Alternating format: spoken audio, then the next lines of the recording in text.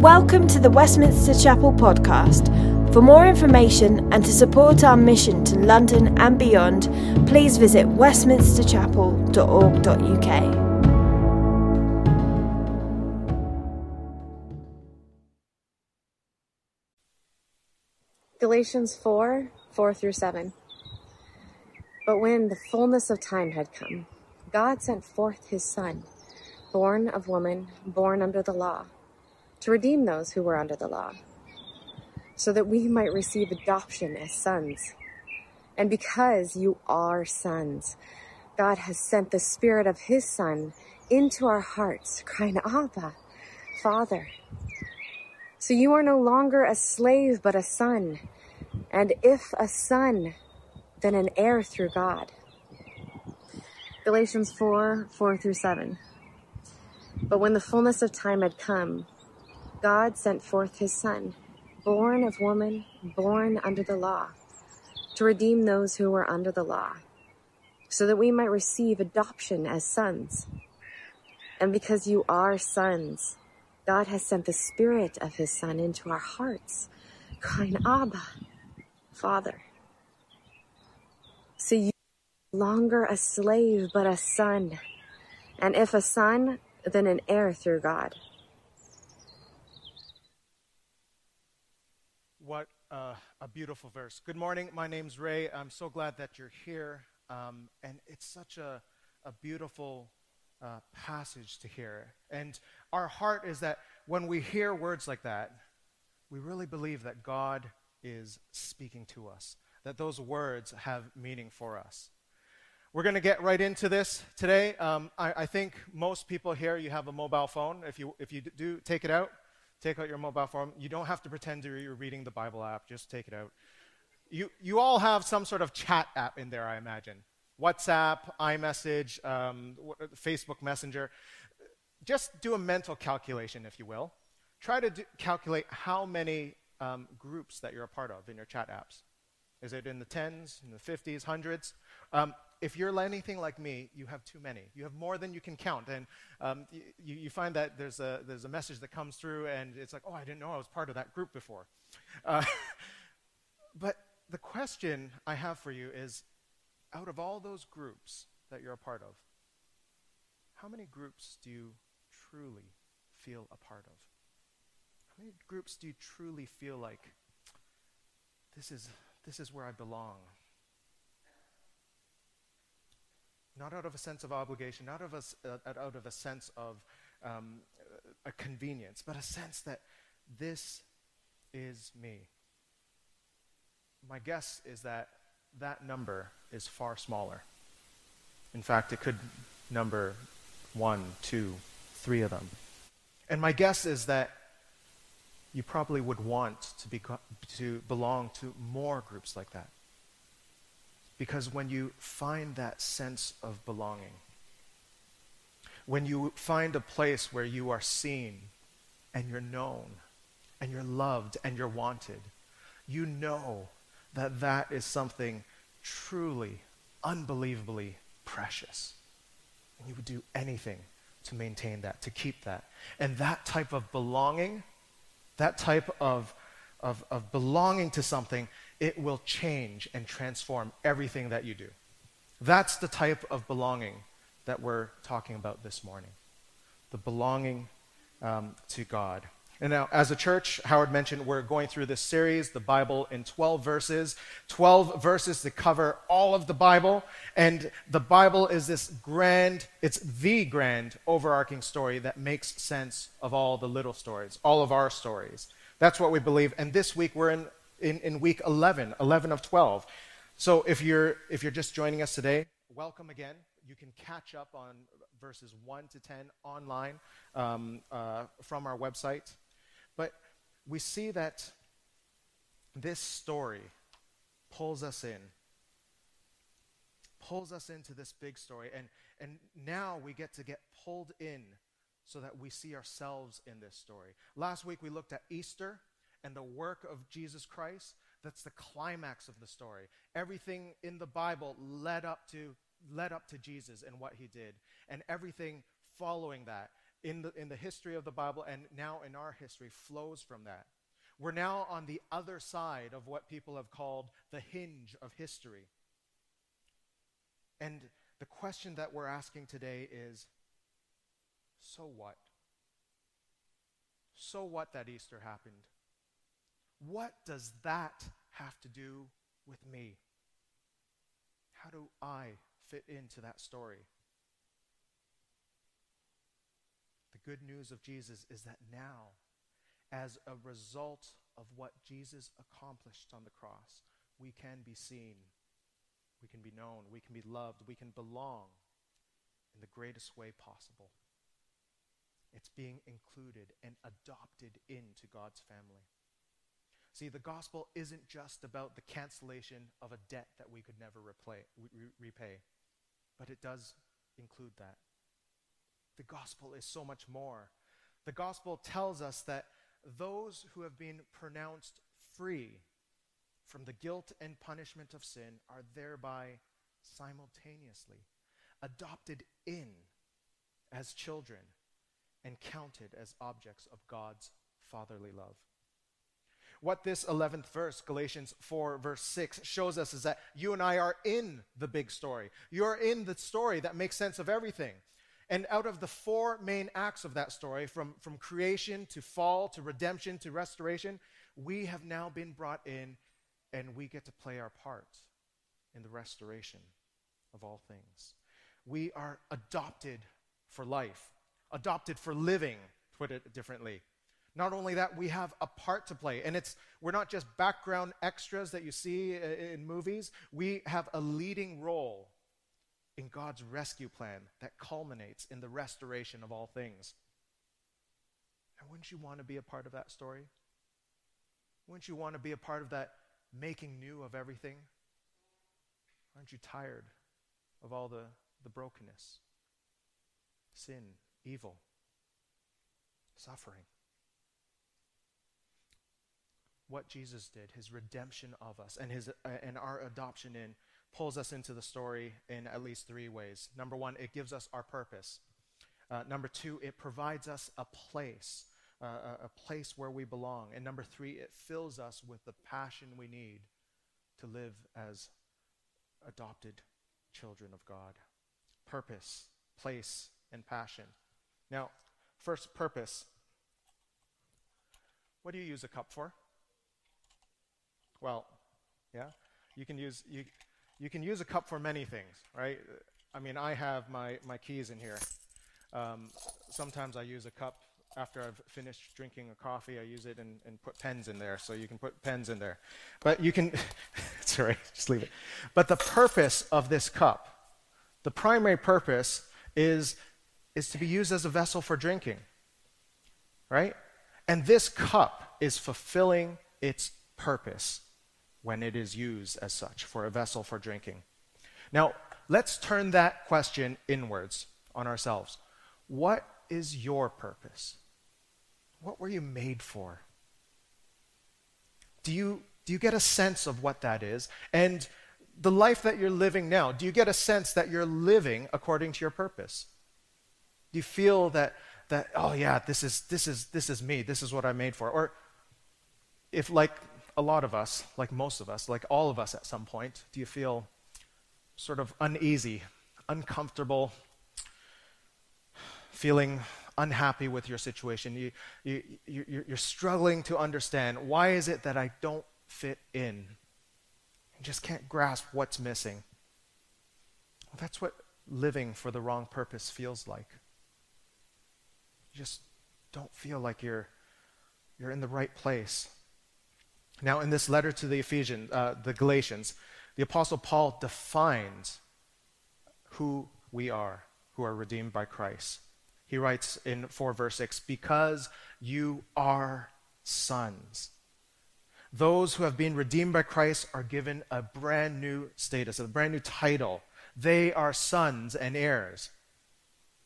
Now, why doesn't Paul say here, because you are sons and daughters? And why don't we, in our modern translations of the Bible and in modern language, why don't we say sons and daughters? Well, there's a reason for this, and the reason is both symbolic and technical in the way what Paul is writing. So Paul is using this very powerful metaphor to describe what happens when a person who was far from God gets redeemed by God to be in relationship with God. He's using this metaphor, adoption. And for Paul's audience, those who are hearing this, adoption doesn't pass on its full effects except for sons, male heirs of the family. And the full benefits of adoption are the inheritance of the title, the inheritance of the estate, the rights and responsibilities. All these things technically only apply to sons. But what Paul is actually saying, because you, plural, are sons, he's actually making a general statement.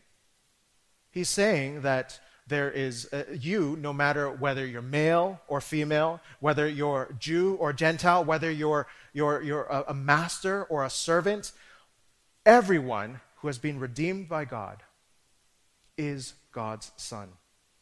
And it shows us that the scope and scale of God's redemptive work, his restorative work, is expanded beyond the boundaries that we normally know of.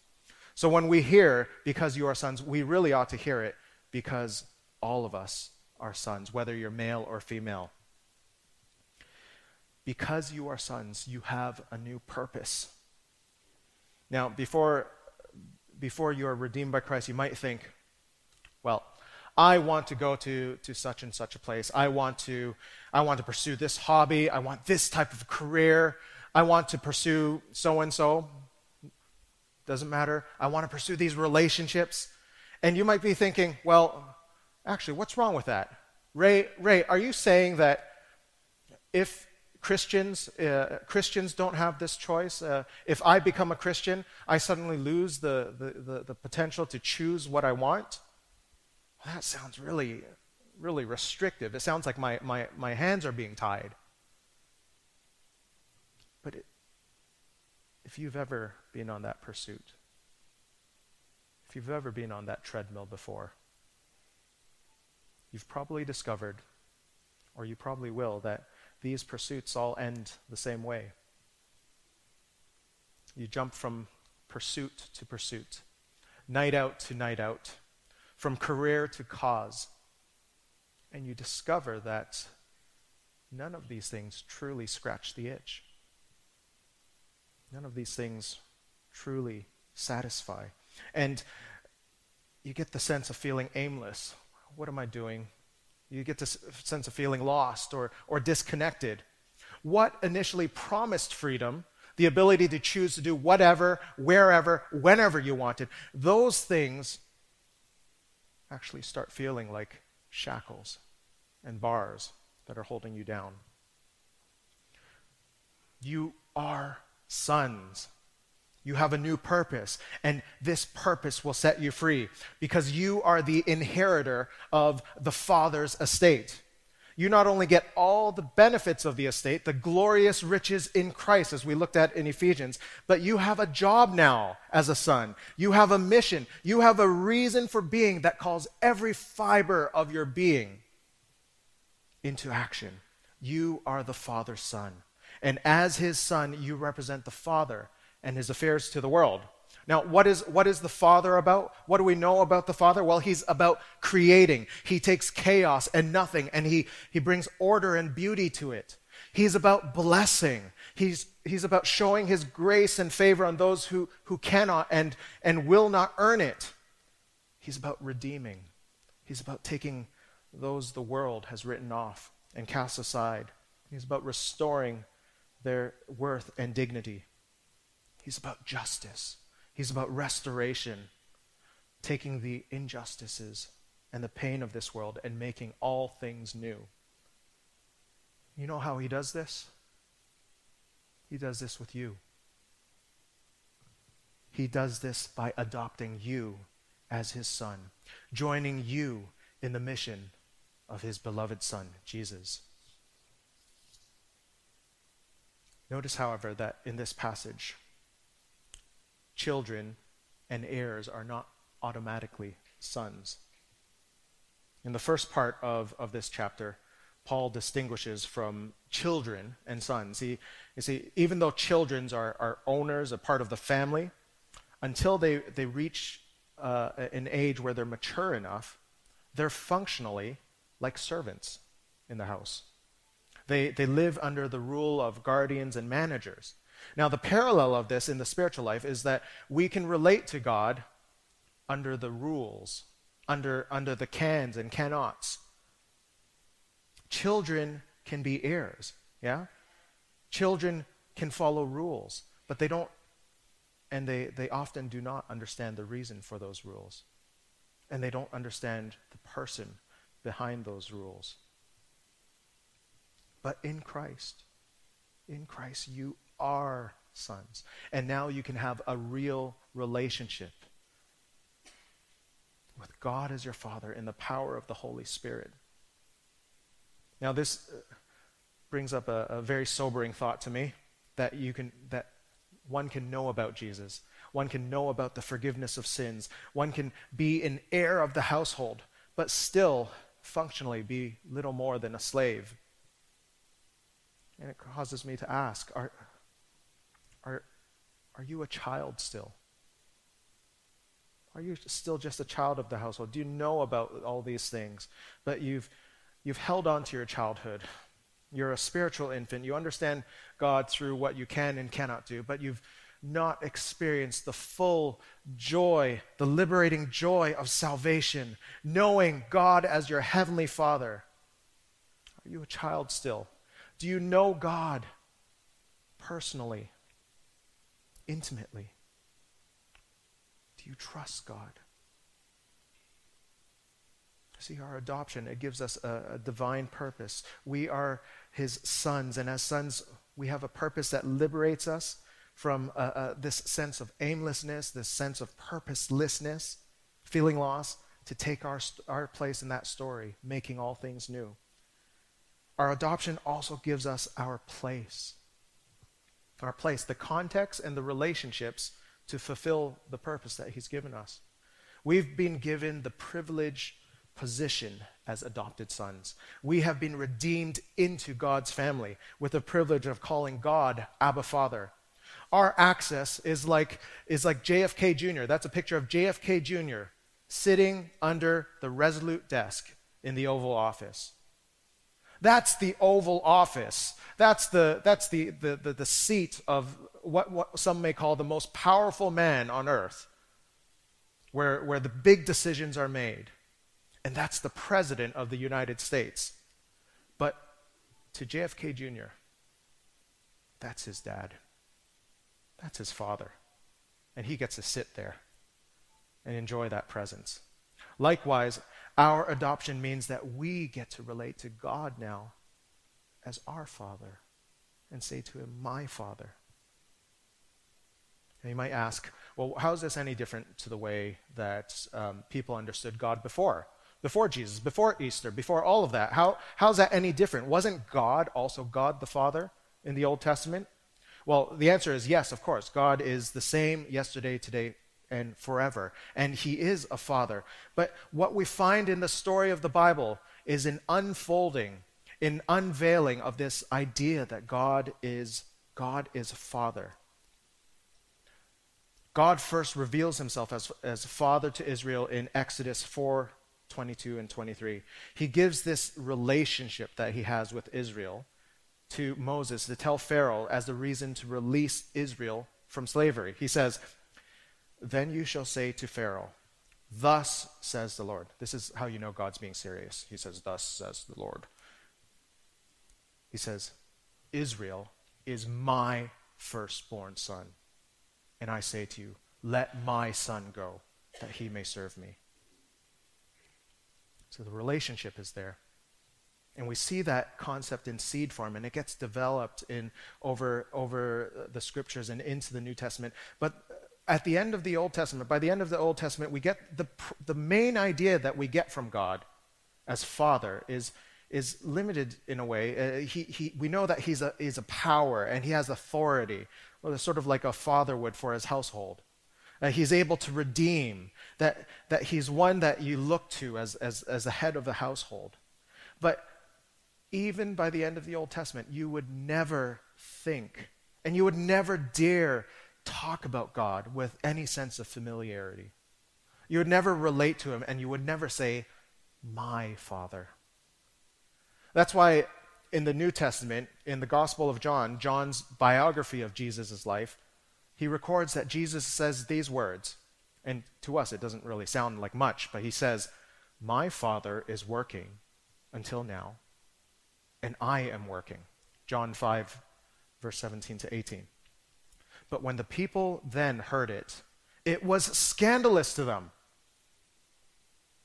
You don't say this about God.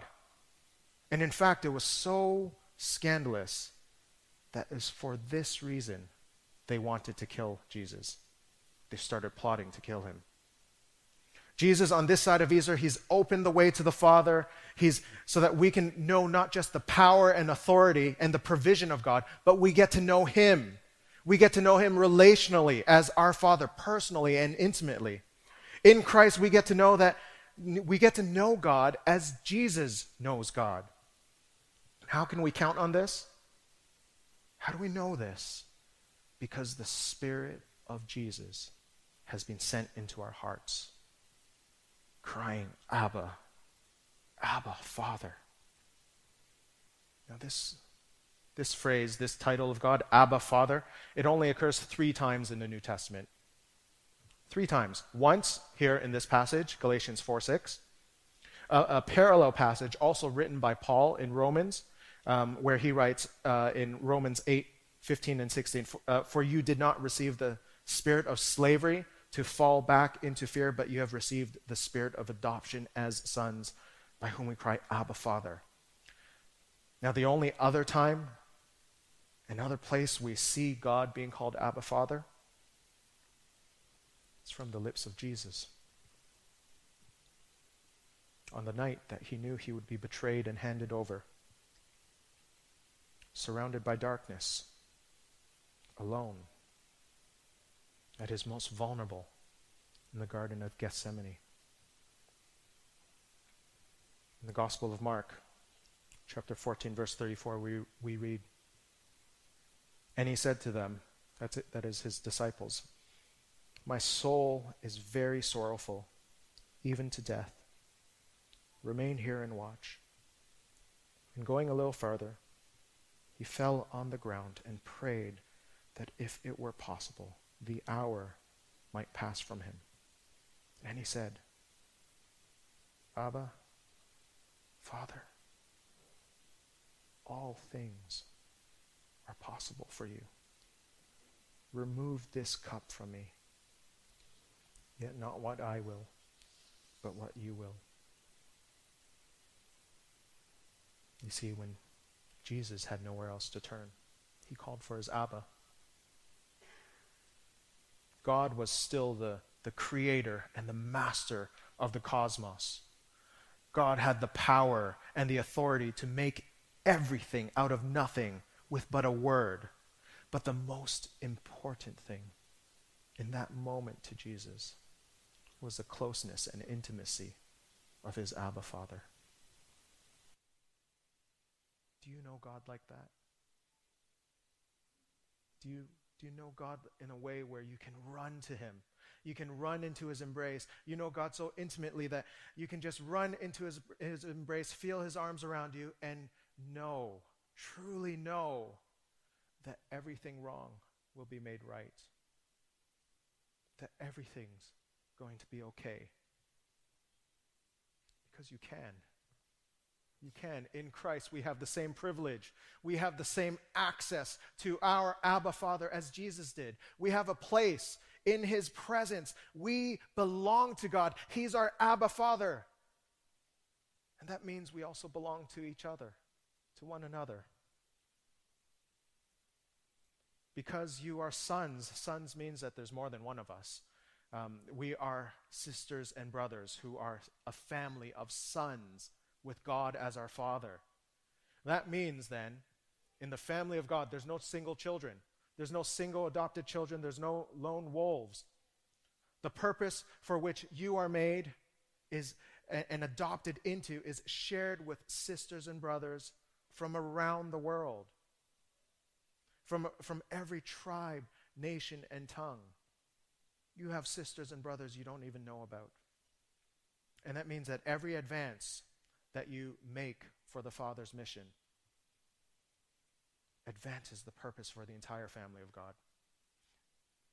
Every misstep that you might take, you do that knowing that you have a family of sisters and brothers who've got your back. And so when you see this happening elsewhere, when you see gospel advance, even though you don't know them, you can rejoice and celebrate because it's part of the same family. And that means that we can grieve, we can lament, we can truly mourn when we see suffering. And we can build up, we can encourage, and we can strengthen. That's why we can stand with our brothers around the world who are suffering, those in Ukraine, those in Ethiopia, those who are in an area of conflict. It means we can stand with those who are suffering around us. This is true for us globally. Yeah, we're a global church. But this must be true for us locally, here. Don't look at me for a moment. Look around. Look around the room. See your family. See your sister and your brother. We must be on mission together. Westminster Chapel, do you know what that is? Are we doing that together? The first step to that is to know one another well enough. When you look across the room, do you see someone that you love? Do you love them? Do you know them? Do you know what makes them tick? Do you know their joys? Do you know their struggles? Do you share your joys and sorrows with them? This must be true of us. We are a family. We're on mission together. So ask yourself, as just where you sit today, whether you're watching online or you're here in person, what can you do right now, today, to get to know your family better? Does it mean that today you're going to listen to someone? You're going to be a listening ear. Or maybe today you need to be the one speaking. You need someone to listen to you. You need to share with vulnerability with another family member. Or can it be as simple as just asking someone to pray with you and for you? In a moment, we're going to have an opportunity to do that, to receive prayer from your brothers and sisters. If that's the step you need to take, do it. Because in Christ, we are family. It's what unites us. It's what enables us to stand with those who are suffering. It allows us to sit with the oppressed and lift up weary heads. We are not alone when we seek out injustice and we extend mercy. Together, we can be agents of blessing and refreshing to one another, to the streets, to the neighborhoods, to the cities and the nations, for everyone they're languishing because they don't know why they were made, they don't know what they were made for, and for whom they were made. The work's going to be hard. It's going to feel like it takes too long. It always does. But it's not in vain, because it's for the renewal of all things, and it's for the glory and renown of our Abba Father. Does that do anything for you? Does that stir you up at all? Does that make you want to do anything? Are you ready to do something for that, to live out that purpose? Because if you even have an inkling of that passion is proof of this verse. You see, our adoption, it gives us the purpose, it gives us our place, the context of what we're living, and it also gives us the passion we need to live it out. And the only way, absolute only way that anyone is able to call out to God and say, Abba, Father, and truly live this way for his purpose, is because they have the Spirit of their Son in their hearts. With this Spirit, we cry out, Abba, Father. It's crying. It's a cry. It's filled with passion. It's filled with energy and emotion. It's full-bodied. It's a cry from the gut. It's how Jesus cried when he was sorrowful to the point of death.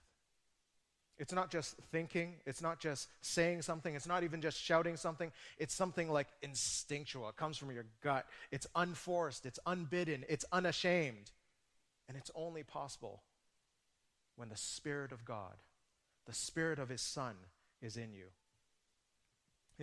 There's a sort of like a Bible geek thing. It's not so obvious here in the ESV and in the translation here, but the grammatical structure of the Greek, eyes are glazing over as I'm saying this.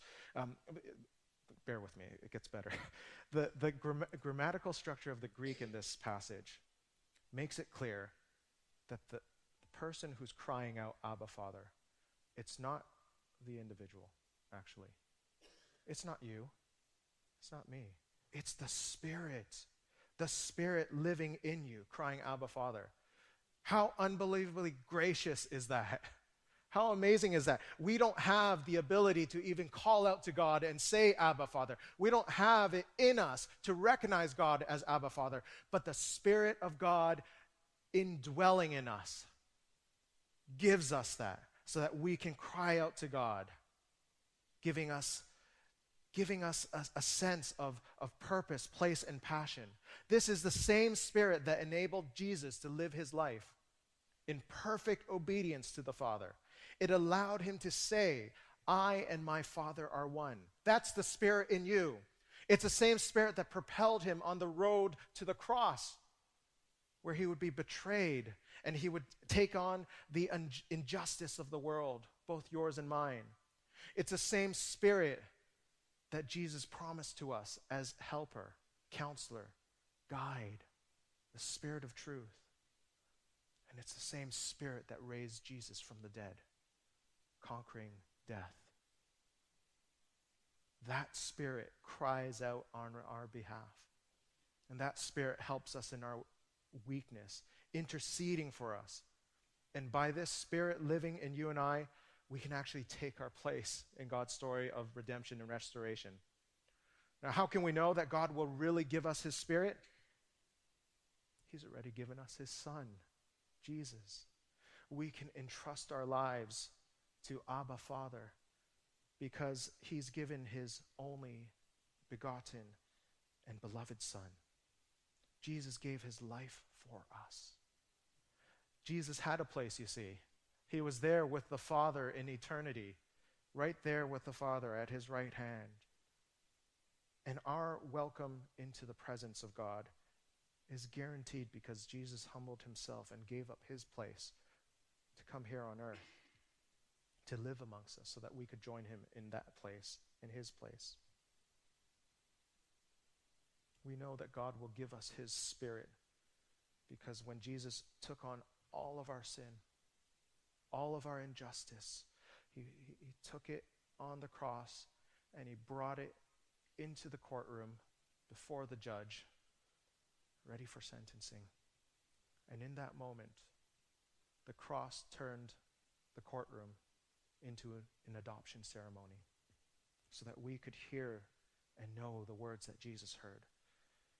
This is my beloved Son, with whom I am well pleased.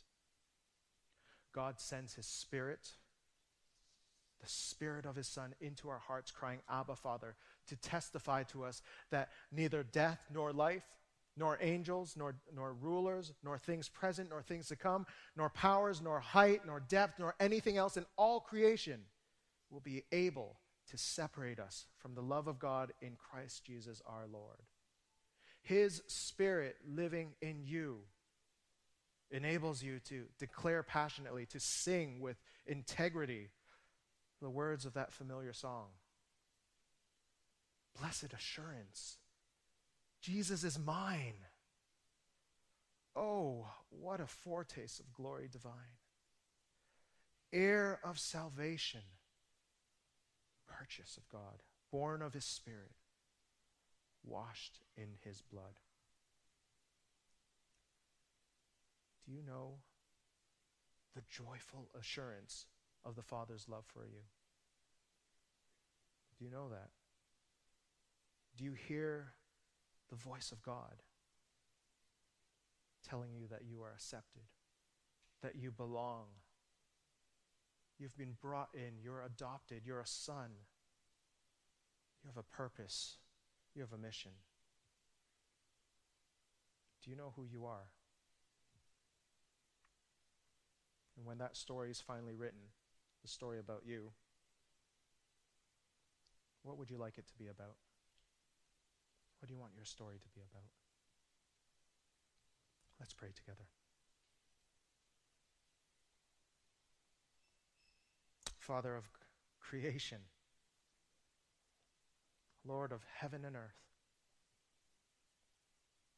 you are a holy God, the King of kings, majestic beyond what our minds can grasp and imagine.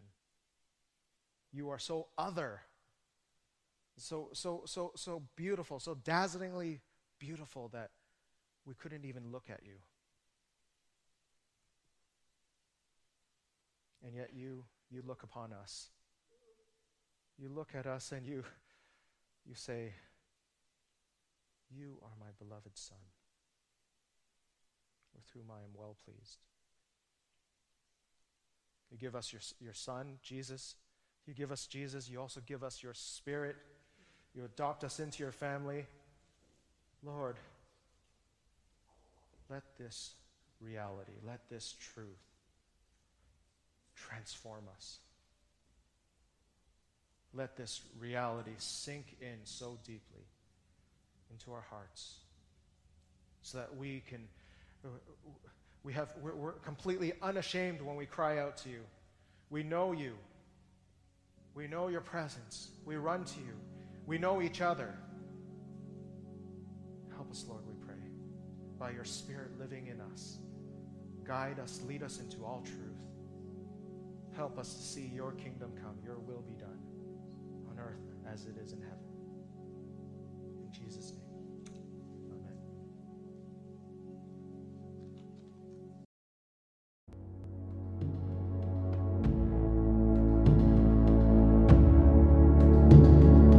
Thanks for listening to sermon audio from Westminster Chapel. If you'd like to partner with us in making disciples and sharing the gospel, please consider making a one-off or regular donation. Visit westminsterchapel.org.uk/giving to find out how.